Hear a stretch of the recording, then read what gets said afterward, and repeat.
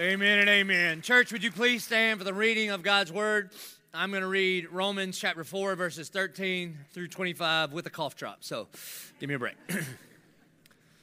God's Word says, "For the promise to Abraham and his offspring that he would be heir of the world did not come through the law, but through the righteousness of faith. For if it is the adherents of the law who are to be the heirs, faith is null and the promise is void. For the law brings wrath. But where there is no law, there is no transgression. That is why it depends on faith, in order that the promise may rest on grace and be guaranteed to all his offspring, not only to the adherent of the law, but also to the one who shares the faith of Abraham, who is the father of us all. As it is written, I have made you the father of many nations, in the presence of the God in whom he believed, who gives life to the dead and calls into existence the things that do not exist. In hope he believed against hope, that he should become the father of many nations. As he had been told, so shall your offspring be. He did not weaken in faith when he considered his own body, which was as good as dead since he was about 100 years old, or when he considered the barrenness of Sarah's womb. No unbelief made him waver concerning the promise of God, but he grew strong in his faith as he gave glory to God, fully convinced that God was able to do what he had promised. That is why his faith was counted to him as righteousness. But the words it was counted to him were not written for his sake alone, but for ours also. It will be counted to us who believe in him who raised from the dead Jesus our Lord, who was delivered up for our trespasses and raised for our justification." May God add blessing to the reading and the hearing of his word. Amen. You may be seated. So we're just going to jump right in and dive right in. No real intro. My hope is in the next 50 minutes or so, by the time we're done, we will bust down some strongholds in your life like UVA busted up my bracket. Amen? That's where we are going. So the first few verses, like up until about verse 17, it's going to sound a bit of a review. And the reason, because the book of Romans is not actually a book. Like when you switch chapters, it's not like a new idea. It's really a letter from Paul to Gentiles and Jews in Rome. And the theme from chapter 3 all the way through the end of chapter 8 is one thing, that salvation is by grace alone through faith. That justification is by faith alone, not by our work. So we're gonna dig in, and then we'll shift gears when we get to verse 18, kind of go in a little different direction. Verse 13, he says this: "For the promise to Abraham and his offspring that he should be heir of the world did not come through the law, but through the righteousness of faith." Okay? That's Pastor Adam's entire sermon from last week. Took him an hour, takes Paul one sentence here. Now, by the way, how blessed are we to have preachers like Adam Flint and Ryan Stone and Ryan Britt? Amen? Amen. So if you missed last week, shame on you. All right, let's do it. And so what he's talking about here is that, this is what Pastor Adam covered last week, that Abraham's faith was counted to him as righteousness. The theological term is imputed. It means like to put on. Like this morning, many of you imputed something. You didn't use that word, but you had a bagel that had no cream cheese, and you imputed cream cheese on it. That's what this means. And so, apart from Christ, you had no righteousness. But when you put your faith in Jesus, and all that means is when somehow you believed, you trusted, when Jesus died on the cross, somehow that counted for me. Then God, like smearing cream cheese on a bagel, he covers, I don't know what word I'm looking for. He covers, he takes his righteousness and he spreads it over you. That's what imputed is. And so that does not happen by how good you are. It happens by what Christ did on the cross. Verse 14, "For if it is the adherents of the law who are to be heirs, then faith is null and the promise is void." Here is the problem with works-based righteousness. Works-based righteousness is that idea that if I'm good enough, then I'll be acceptable to God. There's two major problems with works-based righteousness. Number one, you can't pull it off. You can't pull it off. No matter how hard you try, you could never be holy like God is holy. All right? I mean, no matter how hard you try. You realize that you and I, we are wretched, black-hearted sinners. That nobody lies to us more than we do. Nobody fails us more than we do. Nobody breaks promises to us more than we do. Amen? Here's how I know this. It's March. How's that New Year's resolution working out? Some of you promise, I'm going to lose 10 pounds. Not only have you kept your 10, you found somebody else's 6. Okay, that's just a fact. Failure. So if we try by our own merit to live up to God's standards, here one of two things happen, okay? One is you'll live in total exhaustion because you'll realize every day, I can't pull this off, for all have sinned and fallen short of the glory of God. Or what you'll do is you'll try to lower the standard of God to somehow meet what you can meet. And this is how you come up with rules-based religion. Like, good Christians don't drink, smoke, or chew, or go with girls who do. So as long as I just do those things, then I will be right before God. In other words, works-based religion, number one, practically, you just can't pull it off. You don't have it in you. Secondly, and more importantly, the reason that there's a big problem is because when we think our righteous deeds make us right before God, essentially what we are saying is, God, when it comes to my salvation, forget you, I don't need you. I got this. This is what Adam and Eve did when they ran in the garden and they sowed fig leaves for themselves. God, we don't need you. By our own work, we will cover our sin and shame. Even if it is like void of the gospel, but you put Jesus clothes all around it to make it look super spiritual. And if you try to say, I got this by how good I am, essentially, who's God in that equation? You're saying, God, I don't need you for salvation. I will sit on your throne because I am the God of my salvation. And when that happens, faith is null and the promise is void. In other words, I don't need God to be the promise-keeping God because I got this. He's saying that is a big, fat problem. Verse 15, for the law brings wrath, but where there is no law, there is no transgression. This is Pastor Stone's sermon a couple weeks ago, all right? Remember he had the props with the things? See, when you get 4 months to plan a sermon, you can have like props and all that. That's why it's so good, okay? It was very good. But what he's saying is, faith, the law, that being a Christian doesn't mean the law is gone, that the law or the Bible is both a map and a mirror. It's a map to show us how we ought to live. In other words, God's ways are better than our ways. They just are. You do money God's way, you do sex God's way, you do nutrition God's way. It all is better than our own ways. But the law is also a mirror to show us our utter need for faith. And so this doesn't mean that the gospel does away with the law. This means that the law shows us our need for the gospel. That was his sermon. Verse 16. That is why and the it here is the promise of God. That is why the promise depends on faith, in order that the promise may rest on grace and be guaranteed to all his offspring. And then he's going to tell us who all his offspring are. Not only to the adherent of the law. And right here when it says the adherent of the law, what he's saying is not only to the people that grew up being really good. Okay? Like, did you hear when Pastor Stone said 2 weeks ago that he was better than you? He's right. He is better than you. He really is. Stone grew up in such a strict rule kind of household. This is a true story. When he was a little kid and they would go out to eat at a restaurant, you remember you would make a drink called the Suicide? You remember that? You get a little Coke, you get a little Diet Coke, you get a little Dr. Pepper, you'd get a little Fanta. You remember that? And you would mix it all together. His parents would not allow him to do that because that was a mixed drink.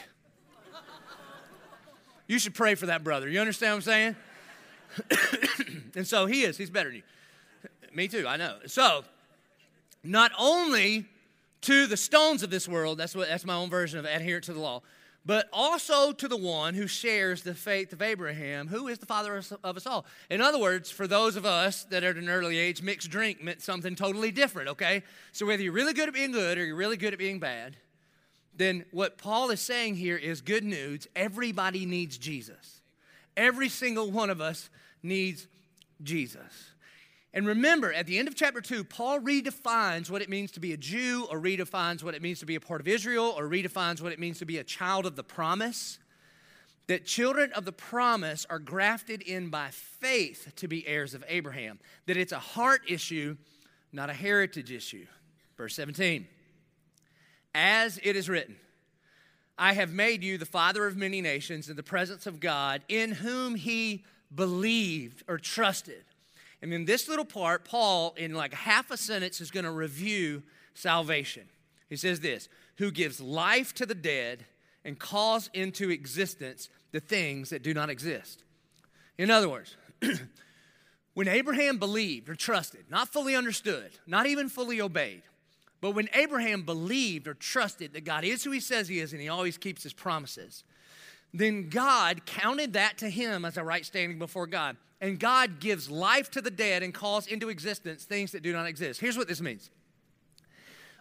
The message of the gospel is not about making bad people better. It's not. So like if you showed up at church, let's say you hadn't been here in a decade or so, and you know what? I need to be better. I know. I'll start going to church. The message of the gospel is not, God is good, you are bad, try harder, see you next week. Now that's what a bunch of us grew up on. And the message, like Jesus did not come down on a cross to make bad people better. He didn't. He came to make dead people alive. And if you don't know Jesus, I've got a diagnosis. Maybe good, maybe bad, depends on how you respond. And the diagnosis is this: you're dead. You're spiritually dead. And you know what dead things do? Not that much, okay? They just stink and rot. That's what they do. Now, here's the good news. Here's why I say it is also good news. Here's why it's good news for me to say it's not about bad being better. It's about dead coming to life. Do you know how many degrees of dead there is? There's just one. It's just dead. If you've been dead 100 years, if you're dead a minute, guess how dead you are? The same. You are. If you get hit by a train, you're dead. And if you just don't wake up tomorrow, you're the same dead. So here's why this is good news. If you're just barely itty-bitty like a half a sinner, like Pastor Stone, you know what I mean? Like you just almost messed up one time, but then you got proud of it, and so now you're going to hell. All right, so. I'm telling you, pray for that dude, okay? So, or it's even shameful to say out loud the kind of stuff that not you used to do but are doing. The good news is all are made right, not by what you have done or will do, but by what Christ did. What does it take? It takes you to believe. Say, okay, Jesus, I trust that when you died on the cross, somehow that counted for me. Now, hopefully this sounds like review, because every week this has pretty much been the message. Justification by faith alone. Now, here's what I believe could be happening at this point in our study in Romans. Is that you hear that week after week after week after week, and you're like, yeah, I got you. And that's great for Abraham, and last week Paul brought up David too. And that's great for these Bible characters of old. And I want to believe like that. I mean, I really do, but I don't know that I've got that kind of faith. I mean, I look around my own circumstances, and how in the world can I trust God with my life? And I look at my circumstances, and they don't seem that trustworthy. I mean, it seems to me, and then honestly, Pastor, if I'm being honest, I know this is church, no place for that, but if I'm being honest, I get all stirred up when I come here to church and we sing the songs and there's all these people and I hear the sermon, and it's all, I got all this faith like stirred up in me, and it lasts well into Tuesday. But then, I just got stuff going on in my life. Like I get up, I got mouths to feed, I got bills to pay, I got this woman I'm trying to stay married to for one more year. It's just like real life.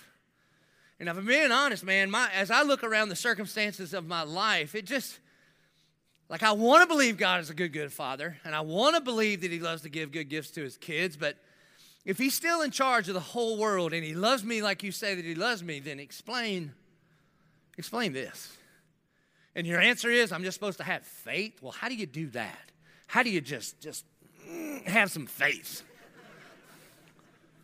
It's like looking at somebody that's afraid of heights. What's wrong? I'm scared. Stop. Okay, how do you do it? It's like trying to sleep. You ever try to sleep? It's making it worse, all right? And the more I try to have faith, it seems like the worse that it gets. So, man, maybe that works for guys like Abraham. I just don't know if it works for me. Which is why I think Paul may be using Abraham as Exhibit A. You see, in this next verse, everything begins to shift. Look at verse 18. This is talking about Abraham. It says, in hope, he believed against hope, that he should become the father of many nations, as he had been told, so shall your offspring be. Listen to this. In hope, he believed against hope. You know what this means? For about 25 years, Abraham was in a seemingly hopeless situation. See, here's what happens. Abraham and Sarah, their names were Abram and Sarah at one point, but God shows up to them, and they're hanging out in this place called the Ur of Chaldees. Know where that is? Me either. It's like on the other side of Tallahassee or something. I don't know what they're doing, all right? And they're just hanging out doing whatever good old pagans do. And then one day, God just shows up for no reason, except God is good and gracious, and he chooses him, and he says, Abraham, why don't you follow me? And then sure enough, God gives him this promise. I'm going to bless you, And whoever blesses you will be blessed, and whoever curses you will be cursed. And you will be not just the father, but you'll be the father of many nations. And he gives him this promise, and he's 75 years old. Guess when God fulfills that promise? He's almost 100. So what do you do? What do you do in that 25-year period of time where God makes a promise, and yet day after day and week after week and month after month and year after year, it seems like God's not fulfilling his promise? You ever been there?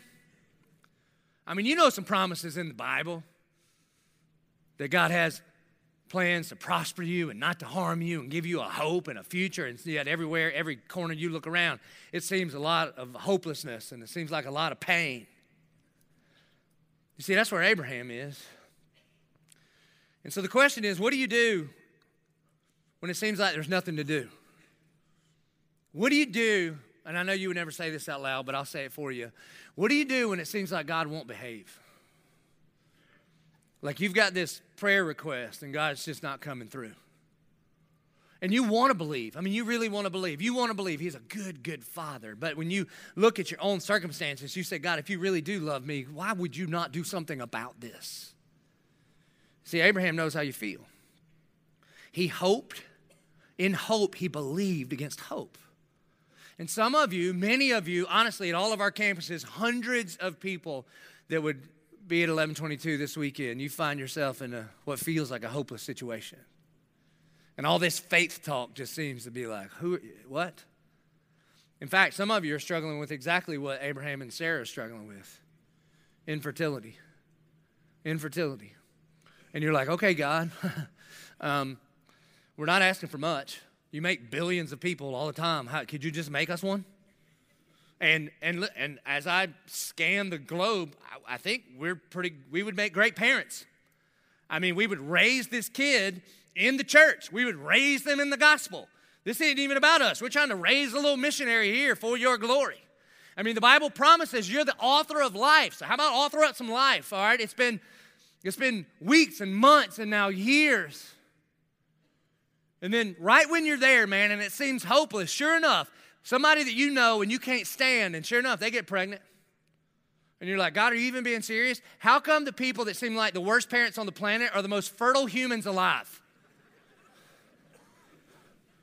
And you give them a kid, and it feels hopeless.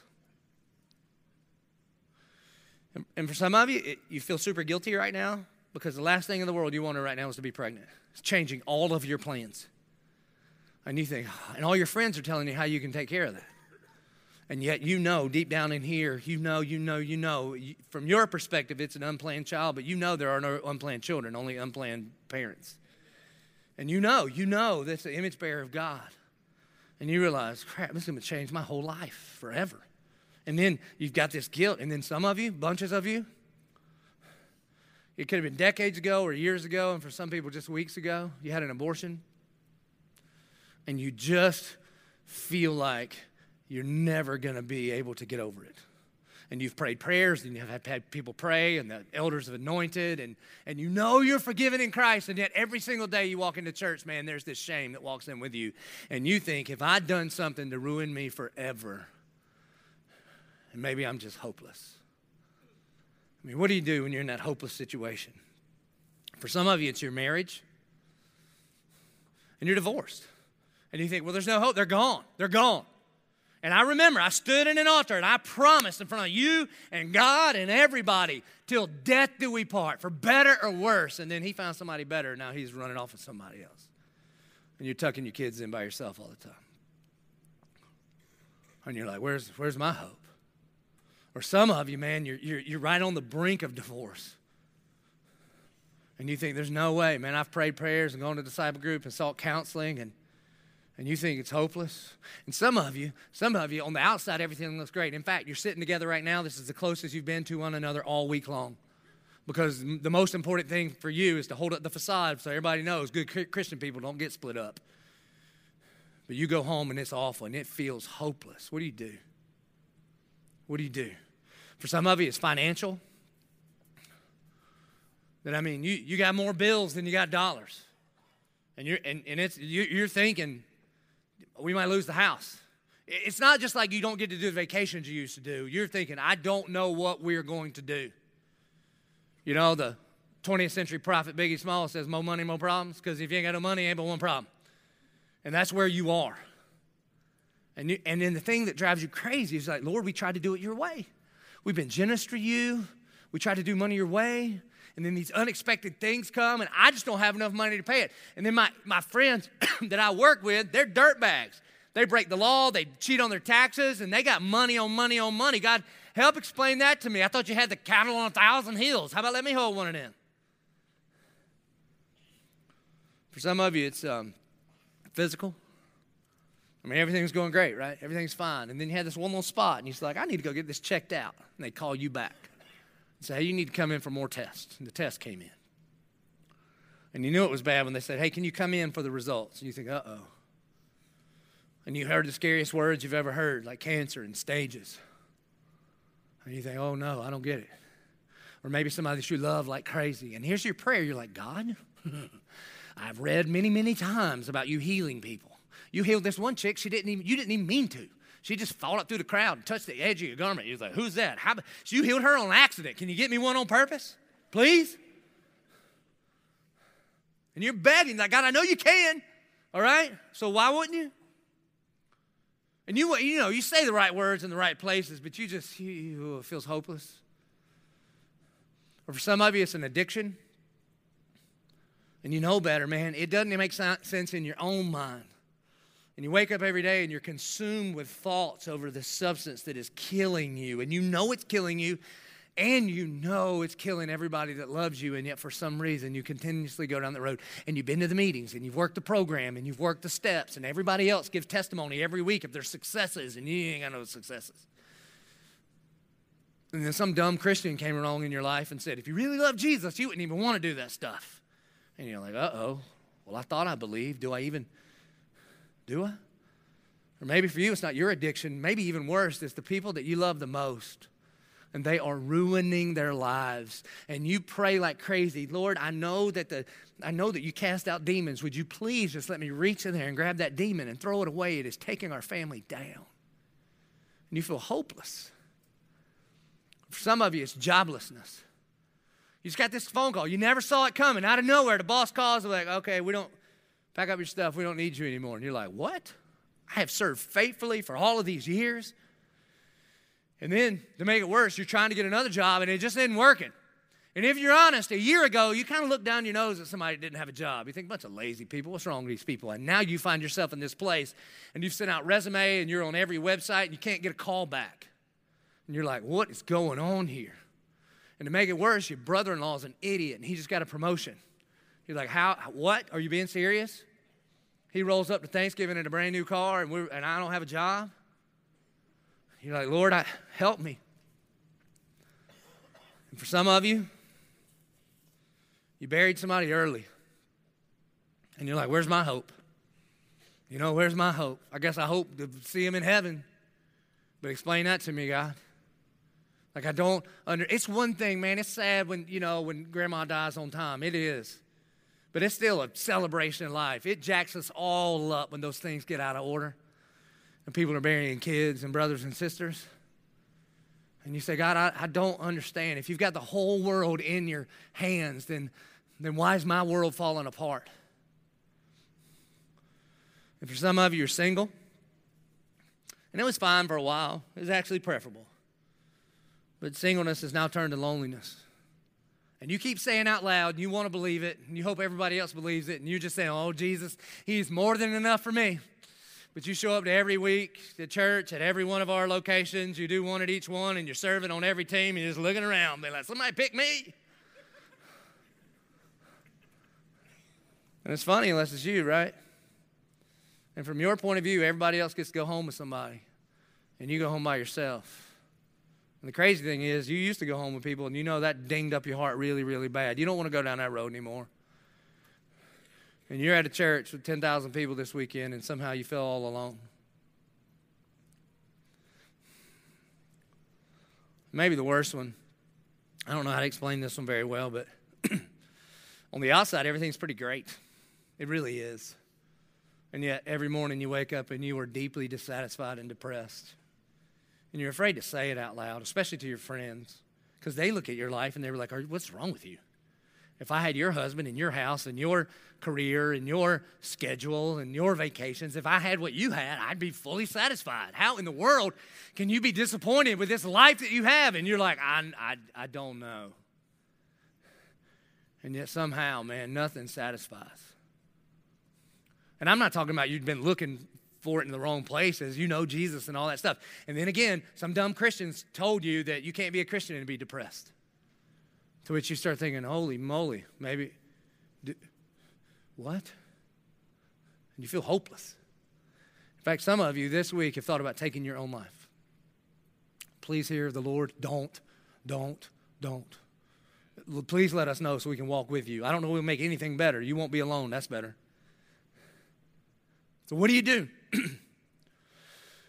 What do you do when you find yourself in a seemingly hopeless situation? That's what Abraham was in for 25 years. God made a promise and then nothing for 25 years. What do? The Bible says in Proverbs, hope deferred makes the heart sick. Is your heart sick?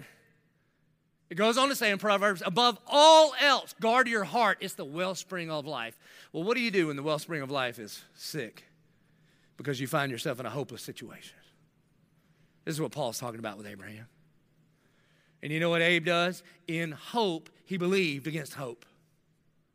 And so you may be asking, okay, all right, so what do I do? What do I do if I find myself in the meantime when there's nothing to do between the promise of God and God's fulfilling promise? Well, here's what Abraham did. Verse 19, here's what Paul says. He did not weaken in faith when he considered his own body, which was as good as dead since he was about 100 years old, or when he considered the barrenness, or literally the deadness of Sarah's womb. Nope. No unbelief made him waver concerning the promise of God, but he grew strong in his faith as he gave glory to God, fully convinced that God was able to do what he had promised. That is why his faith is counted to him as righteousness. So that's what you do. And then honestly, you read that and you go, well, if that's how you respond, then I'm screwed. Because I'm telling you, my world's falling apart and I'm not just standing, okay, good for Abraham. Good for Abraham, okay, I get it. He's a Bible character, all right? I got a 9-to-5 job and I clock in and out. I don't think they're writing Bible stories about me. So if that's what it takes, good old Abraham, and all of his circumstances are falling apart and God's not coming through on his promises, and he stands there with his beard and his staff and his robe and his cape and his big F for faith man flapping in the wind. Well, if that's what it takes, then I'm screwed. Now, hold on one second. Real quick, if you've been around Bible study for a minute, all right? If you've done a Bible study ever on the book of Genesis, pop quiz. Is that how Abraham's life went down? You ever remember some of the stuff that Abraham did? Is that how it actually went down? You see, the reality is that this is some like redacted history or something. If you go back to the book of Genesis, starting in Genesis chapter 12 and go until Abraham dies, there's all kind of stuff. I mean, to me, it does kind of look like his faith wavered. To me, it does look like he was weak. Now, don't get me wrong. There were some moments of incredible faith, all right? That by faith, Abraham leaves where he lived in the Ur of Chaldees. He's just hanging out in the Ur, and then God shows up and says, hey, tell Sarah to pack up his stuff. You're going to move. Where are we moving? I'll show you when you get there. Husbands, how much faith would it take for you to go home and tell Mama, hey, Mama, pack it up, baby. Where are we going? I'll tell you when we get there. Yeah. You call that travel, not moving, all right? And so James 2:23 says that Abraham is a friend of God because he had his faith in God. At one point, Abraham rescues Lot, has conversations with God. Maybe the ultimate sign of faith, God tests his faith when he does come through and he gives him his son. And then God says, take your only begotten son, your one and only son, the son of promise, and take him up to a mountain and you deliver him unto me. And Abraham takes his boy Isaac up to the mountain. And when Isaac says, hey, where's the sacrifice? And by faith, Abraham says, the Lord will provide. So he's got these moments of big faith. But you know what he also has? Abraham has some moments of great failure. I mean, major failure. Like right after God gives him this promise, it says, I will bless those who bless you and curse those who curse you, and you will be the father of many nations. That's chapter 12. You know what happens in the next chapter? they're moving like God told them to, and they kind of have to hang out in Egypt for a little while. Pastor Adam mentioned this last week. And while they were there, he's like 75. His wife's as old as he is. And he understands that the Pharaoh is going to think Sarah, his wife, is beautiful and might kill him to get to her. So he goes to the Pharaoh, to the king, and says, that's not my wife, that's my sister. Go ahead and take her. And he receives some cash and prizes for her. Does that sound like the stalwart of faith? I mean, you think your marriage is bad, but I'm pretty sure there ain't too many guys here like pimping out their wives right now. You understand? Abraham did. He does. Not only that, after a few years, when God has not come through on the promises of this promised son, him and Sarah come up with this plan to say, all right, God, forget you. We ain't waiting on you. We're going to handle this ourselves. And he sleeps with his maidservant that lives at the house, and he has an illegitimate child. How do you think his marriage is doing now? All right, first of all, you try to sell me off for some money, and now you're going to sleep with her, but it was your idea. Shut up. You actually listened to that? Imagine that conversation? So then newsflash, the two women can't get along. Y'all can't get along in Bible study, all right, much less all this going on. So he goes to his illegitimate kid and baby mama, and he's like, y'all got to get out of here. Abraham is a deadbeat dad, does not take care of his responsibility. And then to make it worse, they're traveling around again, and they go to this place where King Abimelech lives. And guess what Abraham does a second time? For the second time in his marriage, he goes, no, that's my sister. Why don't you take her? So listen, the reason I share this with you, does that make your faith feel better? Honest to goodness, I hope it does. I want you to imagine if you were having coffee with Father Abraham, the father of the faith, and you're like, you know what, I'm just struggling with some stuff. What you struggling with? Loneliness. He goes, that's cool. I pimped my wife out twice, all right? Go. What's next? So why is this in here? Especially this way. Here's why. Because our faith is rooted in the faithfulness of God to be who he says he is, and he always keeps his promises. Our faith is not our ability to muster up inner confidence marked by how good we are. That's not it. So then how in the world does Paul say about Abraham he didn't weaken in faith? Here's how. Because you know that Abraham's faith was counted to him as righteousness. That with the imputed righteousness of Christ upon you, how about this? By faith, God rewrites your story. By faith, God can rewrite your story. Even if your circumstances are all jacked up, I got good news. Your circumstances are not your Savior. Your circumstances are not your Savior. They don't get to tell you who you are. That your Savior is the sovereign King of the universe. And because of that, because of the imputed righteousness of Christ, in hope, Abraham believed against hope. And this is how God, the Holy Spirit, inspires Paul to say, hey, tell him about Abraham. And I don't know how it works, okay? I've never written the Bible before, but I don't know if Paul's like, oh, you mean that shady stuff? Like, nah, let's don't talk about that. You see, in faith, by faith, God rewrites our story. And by faith, not works, but by faith, Abraham is known as someone that in hope, he believed against hope. And listen, this isn't just an Old Testament thing. This is a New Testament reality. I could give you 20 examples of this through the New Testament. I mean, how about John the Baptist? John the Baptist was a dude, man. I mean, in fact, Jesus says about John the Baptist, he's the greatest ever born among women. Now, I'm not saying you're not awesome. I'm just saying John the Baptist is better than you, all right? And better than Stone. Tell him that. And yet John the Baptist gets arrested for preaching the gospel.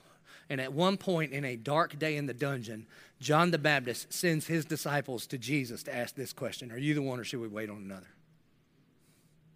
You ever feel like throwing in the towel? You're in good company. Or how about Mark chapter 9? Mark chapter 9, there's this man in Mark chapter 9, and he finds himself in a seemingly hopeless situation. His son is sick. Not just regular sick, but his son is, from his perspective, he's consumed by a demon. And he can't talk. And it's sometimes his boy seizes up and falls down and foams at the mouth. And imagine what it would be like in the first century. I mean, imagine how hard it is now. And listen, parents, you know this. There is no pain like kid pain when something's wrong with your baby. And it doesn't matter if your baby's 3 or 33, does it? And so this dad, he finds the disciples. He hears, hey, the disciples are in town. Jesus is in town. This one that is known to raise the dead and heal the sick. And so this dad's like, if I could just get my boy to him. And somehow he figures out where they are. Because think about it, man. They don't check in on Facebook. They don't release the healing tour coming to a town near you. No, they just wander around. You got to figure out where they are. So this dad gets his boy, Mark chapter 9, figures out where Jesus is, but Jesus isn't there. He's up on the mountain of transfiguration, and so he takes them to his disciples. Hey, can y'all heal my boy? And they can't do it. And you got to think about how low this man feels. Utter hopelessness. And then finally, Jesus and Peter, James and John, they come down off the mountain, and Jesus sees the disciples arguing. Imagine that. People show up for healing, and they find a church that's arguing with itself. And so he goes, what y'all fighting about? And they start, And the dad is like, Jesus, I brought my boy here, and I need help. I need help. He's never spoken. Sometimes this thing overcomes him, and he seizes up, he foams at the mouth, and this thing's trying to kill him. It'll throw him in the water, and I have to go save him, or throw him in the fire. It's trying to burn him up. Please, God, don't think Bible story, people. Think of dad in desperate need, and he feels like he's in a hopeless situation. And then the man says to Jesus these words. So he's sitting a polished church guy, man. This is a dad in need. He goes, if you can, would you please have compassion and heal my son? To which Jesus replies, if I can. All things are possible for those who believe. And the man, the Bible says, Mark 9, you should read it. Immediately the man cries out, Lord, I believe. Help me overcome my unbelief. You ever been there? You ever been there? I mean, you want to believe, man, you really do. You really do. You get here, you get all fired up, you hear the song, you hear the testimony of God moving in somebody else's life, and you're like, God, I want to believe so bad, but I need you to help me overcome my unbelief. Because I got a whole bunch of don't believe, and I got maybe sometimes a little itty-bitty bit of belief. You know what Jesus does not say? He does not go, not good enough. Go do some more faith exercises. And once you get the faith meter up to miracle, then come back and I'll do something. That is not what he does. Immediately he heals his boy. You see, faith is not mustering up some sort of inner confidence to say words that you hope you believe. It's not. In fact, do you realize this? It's not the amount of faith you have. It's where you place your faith that matters. You could have an infinite amount of faith in you. It's worthless. You could have a little itty-bitty mustard seed like you can't see it from where you're sitting type of faith, and it'll move mountains. I mean, you could believe with everything you're made of. You put feathers on your back, you could fly to Europe. Guess what? You ain't going to do it. You could have just enough faith to step on a 747, and it will take you places you never believed that it could. You ever feel like that? Lord, I want to believe. Help me overcome my unbelief. Or how about not some random guy that we don't know anything about the rest of his life? What about Peter, the Apostle Peter? Did you know there was a time in Peter's life where he almost walked away from Jesus and quit being a disciple? Yeah, it's in the Bible, John chapter 6. In John chapter 6, Jesus has just fed 5,000 people. It says 5,000 men. So if everybody brings like a date and a kid, that's like 15,000 people. It's kind of a big deal. And you got to think in this moment, Peter's thinking, this is going awesome.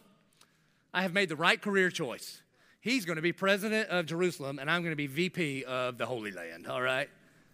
And then Jesus says this. Jesus says, all right, put your food up. Miracle time's over, teaching time. He says, a lot of you guys are just following because of this miracle. So how about this? I am the bread of life. And imagine, Peter's writing this down. Oh, that's good. Bread of life. We're going to make T-shirts. It's going to be awesome, all right? And then Jesus says, and unless you eat my flesh and drink my blood, you have no part with me. Now, the Bible doesn't say this, but in my mind, this is how it happened, man. And Peter's like, what did he say? James, did you get eat my flesh? Did I hear that right? I thought he said eat the fish. No, not the flesh. Huh. Then he looks up, and the Bible says that many begin to leave him because his teaching is hard. And at this point, he's thinking, uh-oh, I have chosen very poorly. I mean, I ain't following the cannibal around. This guy went crazy. I know he can walk on water and like heal people, but I ain't drinking nobody's blood. I don't care what you say, all right? And so, again, this is not how the Bible says it exactly, but I like to think through, like, how could it happen? If I'm Peter, here's what I know. When I feel like things are out of control, I typically try to take control of the situation. That's what I do. So if I'm in Peter's spot, I'm stepping in and be like, okay, hold on, everybody. Time out real quick. The sovereign Savior of the universe is a little bit tired, and so why don't you take a break? And we're just gonna have a brief intermission. And there's free snacks in the back. Remember the miracle, because he's the miracle maker. We'll see you in 10. Then I would go to Jesus and be like, what are you talking about? Seriously. This is crazy talk. What's somebody eating your flesh? Tell stories about like the dad with the 2 sons. They love that one, all right? Or send the pigs into the ocean. Do something neat. Quit with this eating the flesh stuff. And then Jesus says to him, because Peter says, because many people are leaving. I thought the whole reason we were here to get more people to come. You're driving them away. And then Jesus asked him this question. You don't want to leave too, do you? Why is he asking that? Jesus knows the heart of every man. Jesus asked Peter that because Peter wanted to leave. Peter's like, well, why'd you bring it up? Why? Because Jesus was doing something that Peter didn't understand. You ever been there? You ever been there? You ever look at him and be like, seriously, what are you doing? You could heal him. You could reconcile this. You could bring her home. What are you doing? And here's the crazy thing. In John chapter 6, Jesus doesn't even explain himself. He doesn't. And he could. Do you know what he's talking about? He's talking about the gospel.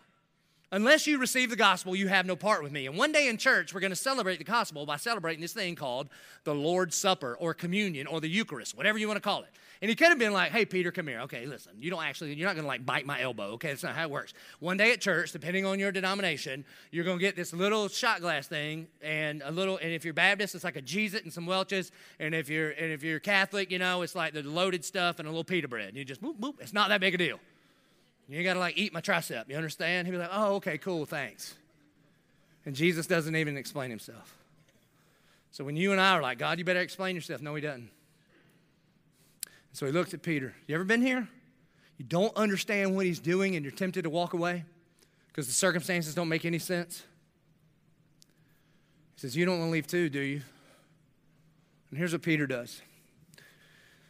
Peter looks at his life and he says, well, where should we go?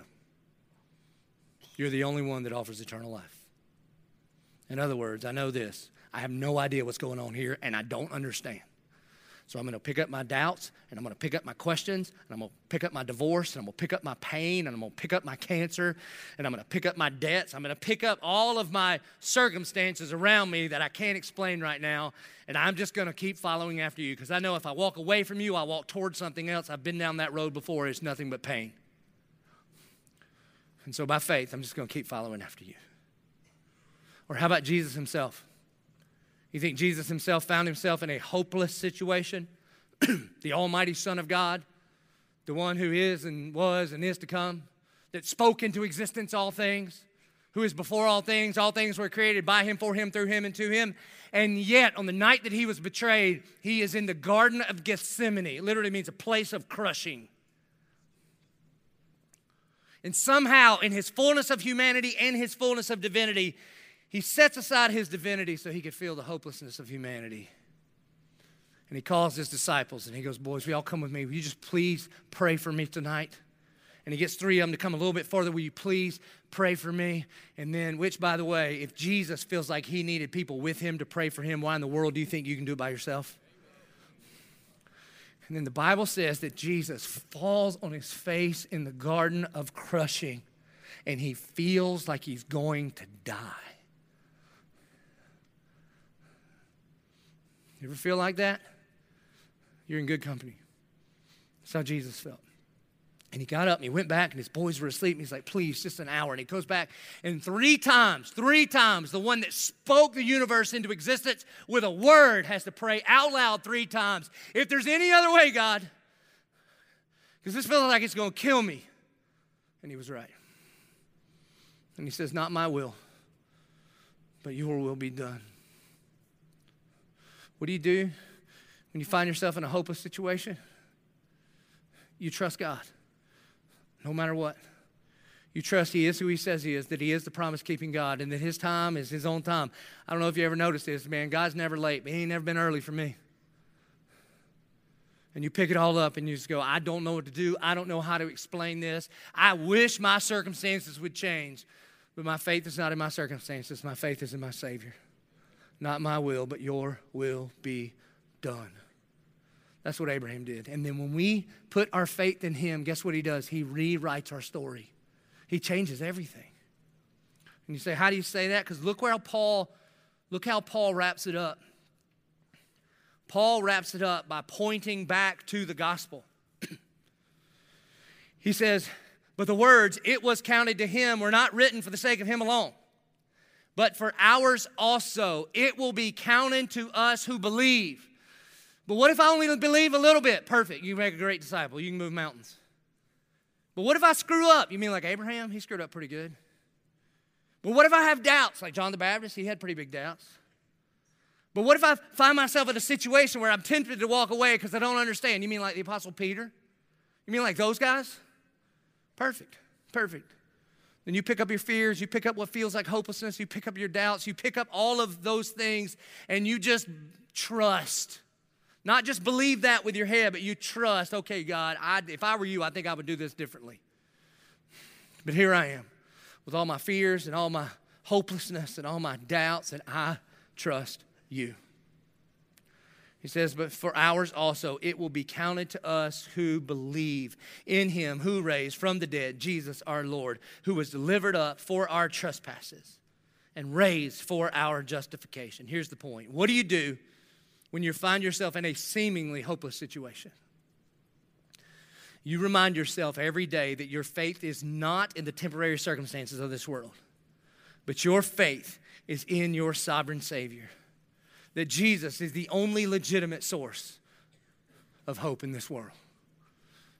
And how do I know God loves me when my world's falling apart? Because Romans 5:8 tells us that God demonstrated his love for us in this, that while we were yet still sinners, while we want to believe, but we got a whole bunch of unbelief, while we're so afraid of the wind and the waves around us, while we've tried to take things into our own hands over and over and over before we ever got our life right, Jesus came and demonstrated his love once and for all at the cross. So what do you do when you find yourself in a hopeless situation? You just pick it up, and by faith, you keep following Jesus. That's the way we're going to close today at all of our locations. Is I'm going to ask you to take a step of faith that will require a great amount of faith. And if you find yourself in a hopeless situation, whether it's divorce or debt or sickness or whatever it is, it's shame and guilt, whatever it is, but somehow the Holy Spirit has been speaking to you while I've been moving my mouth, then if you find yourself in a hopeless situation, then right now at all of our locations, I just want you to stand up. I want you to stand up. Amen and amen and amen. And if you find yourself in this hopeless situation and right now you're thinking, well, what's standing up going to do? First of all, look around. You are not alone. That there are men and women around you, and you have been called into this faith family. And let me tell you why you stand up, because the Bible says, therefore now there is no condemnation for those who are in Christ Jesus. And Paul says here, that word wasn't just written for people 2,000 years ago. That word was written for you. And that word was written for you. And that word was written for you. And you see, gross things grow in the dark. And the beginning of the gospel is a confession that you ain't got this. And when you're standing up, here's what you're saying. Lord, I need your help. God, I got some stuff going on, and I need your help. I can't do this without you. I can't do this without you. Some of you are still sitting down because you're afraid. Do not let your fear keep you from a blessing of God. And it is just a confession. God, I want to believe. Please help me overcome my unbelief. My life and circumstances seem hopeless. What do I do? And I'm saying, by faith, you hope against hope. You hold on to Jesus, because I promise he will never let you go. He will never, ever, ever let you go. You hold on to Jesus. He is the only legitimate source of hope. And by faith, he can rewrite your story. By faith, he can take whatever the hopeless situation that you are going through, and he uses it for his own glory. I didn't make that up. I want to read you some words that Paul's going to write by the time he gets to chapter 8. I couldn't wait until we get to chapter 8. We'll be there this summer. But for every one of you standing, I believe, like Paul said about these words were not just written for Romans 2,000 years ago. For every one of you standing, every man, every woman, every student, these words are written to you. Hear the word of God. And we know that for those who love God, all things work together for good. All things. My divorce, it's a thing. My debt, it's a thing. My depression, it's a thing. That God is working in all things together for good for those who are called according to his purpose. For those whom he foreknew, he also predestined to be conformed into the image of his Son, in order that he might be the firstborn among the brothers. And those whom he predestined, he also called. And those whom he called, he also justified. And those whom he justified, he also glorified. What shall we say to these things? What things? The reason you're standing up. What shall we say to these circumstances that are driving you crazy? What shall we say to these things that you wake up in every day that you wish God would take away? What shall we say to these things? If God is for us, who could be against us? He who did not spare his own Son, but gave him up for us all, how will he not also with him graciously give us all things? Who shall bring any charge against God's elect? It is God who justifies. Who is to condemn? Christ Jesus is the one who died. More than that, he was raised, who is at the right hand of God, who indeed is interceding for us. Folks, this means that Jesus is at the right hand of God the Father, praying for you and you and you and every single person standing over. He is praying for you right now. And who shall separate us from the love of Christ?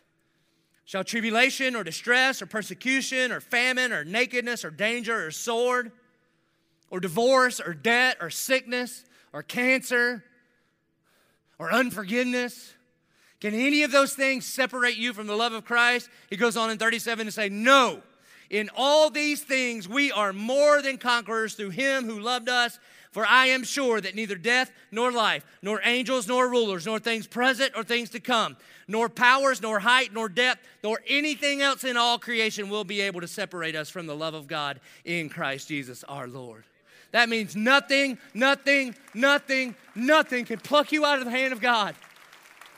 And whatever you do, do not give up on the one who would never, ever, ever, ever give up on you. And so you have a church that prays for you. And so that's what we're going to do. And so if you're near these folks, if you know them, would you reach out and grab their hand? If you don't know them that good, just reach out and put your hand on their shoulder. This may require you to move. And if some of you are like, I grew up Baptist, I don't do this. Well, you better get used to it. That's what we do, okay? Move. And get around these folks. And there's still some of you, honestly, and you were scared to stand up. Stand up right now. Don't let your pride rob you of what God wants to do in you. And I'm going to pray. We're going to pray at all of our campuses. And then when I get finished, we're going to sing a song that Gretchen wrote called What Grace Did for Me. And it talks about our own brokenness. And then there gets this part where it says, make my darkest night bathed in light. Now I finally see what grace did for me. You know what grace can do for you? Grace can rewrite your story. Let's pray. Our good and gracious Heavenly Father, God, I thank you and I praise you for every man, for every woman, for every student that by faith stood up. And Lord, we pray that your light shines and scares away the darkness. God, we do pray that you would change things. God, you would bring health. You would bring forgiveness. You would bring reconciliation. But God, more than that, we pray that you would just bring us closer and closer and closer to you. God, we believe that you are a promise-keeping God. And God, we thank you that your grace is sufficient to us in any and every circumstance. Spirit of God, would you do what Jesus said you would do? Would you be a comforter? Would you bring a peace that transcends all understanding? Would you guard hearts and minds in Christ Jesus? And for the men and women that are in hopeless situations, God, would you remind them that their pain is a platform to put on display the glory of God for the world to see? And God, would you break down strongholds? Because you did not give us a spirit of fear, but of power and of love and of self-discipline. And would you give us eyes to see what grace has done for us? And we pray this in Jesus' name, the only name that matters when you pray. And all God's people said, amen.